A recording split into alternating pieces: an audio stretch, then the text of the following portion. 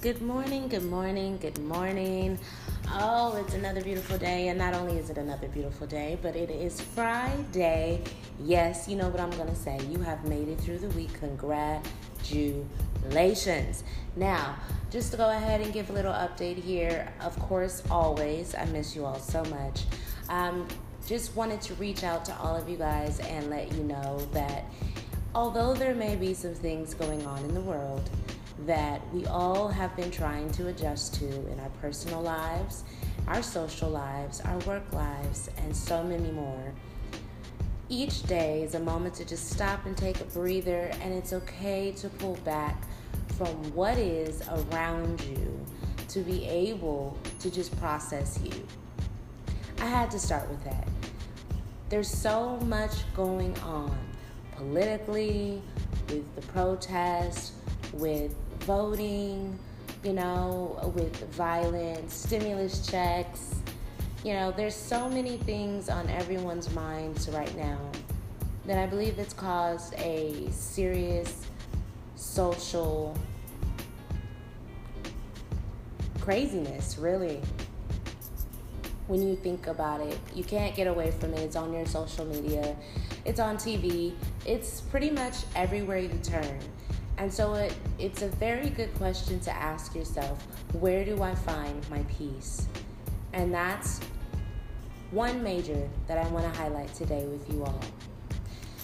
In the midst of all the chaos that may be in your neighborhood, in your home, on TV, on radio, on your Facebook, Instagram, whatever it may be, where do you find your peace? How do you create it when it seems like there is none? Well, I'll tell you one thing. It's a step-by-step process, but it's something that at this time is needed more than not in order to maintain a peaceful yet sane type of lifestyle. These are times where it's very easy to become depressed and succumb to your environment and basically just wanting to shut down, if I simplify it. I see that across the board in a lot of different ways. In a lot of people's lives, there's a lot of triggering topics, such as the Breonna Taylor matter, that have had a heavy impact on individuals, and they will continue. So, again, I ask, where do you find your peace? At times like these, it's okay to withdraw. Maybe not necessarily to give up and decide that this is the end, that there's nothing else out there. It won't get better. Not at all. These are the lies that can easily be told to you or believed in a state of feeling overwhelmed. But you also have that same energy to be able to wake up this morning and decide that in the midst of everything that is going on outside of you, that you have so many other things that are positive to allow you to even be protected from some of the things that others may have no control over at this time in their lives. You have food, you have shelter, you have your health, you have the ability to have a sane mind and the steps to be able to spend each day keeping it that way.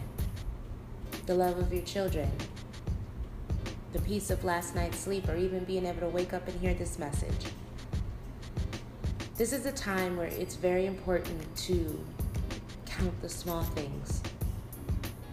Everything else seems so much bigger, but one place that you can find peace are in the small things, because it always seems small until they're taken away.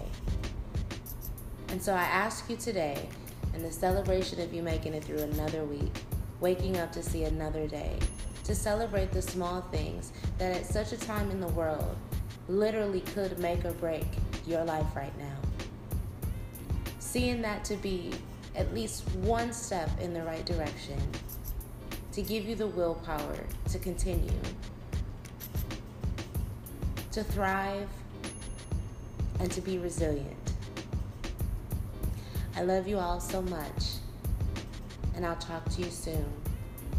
If nothing else, it's a great day. Choose to live in it.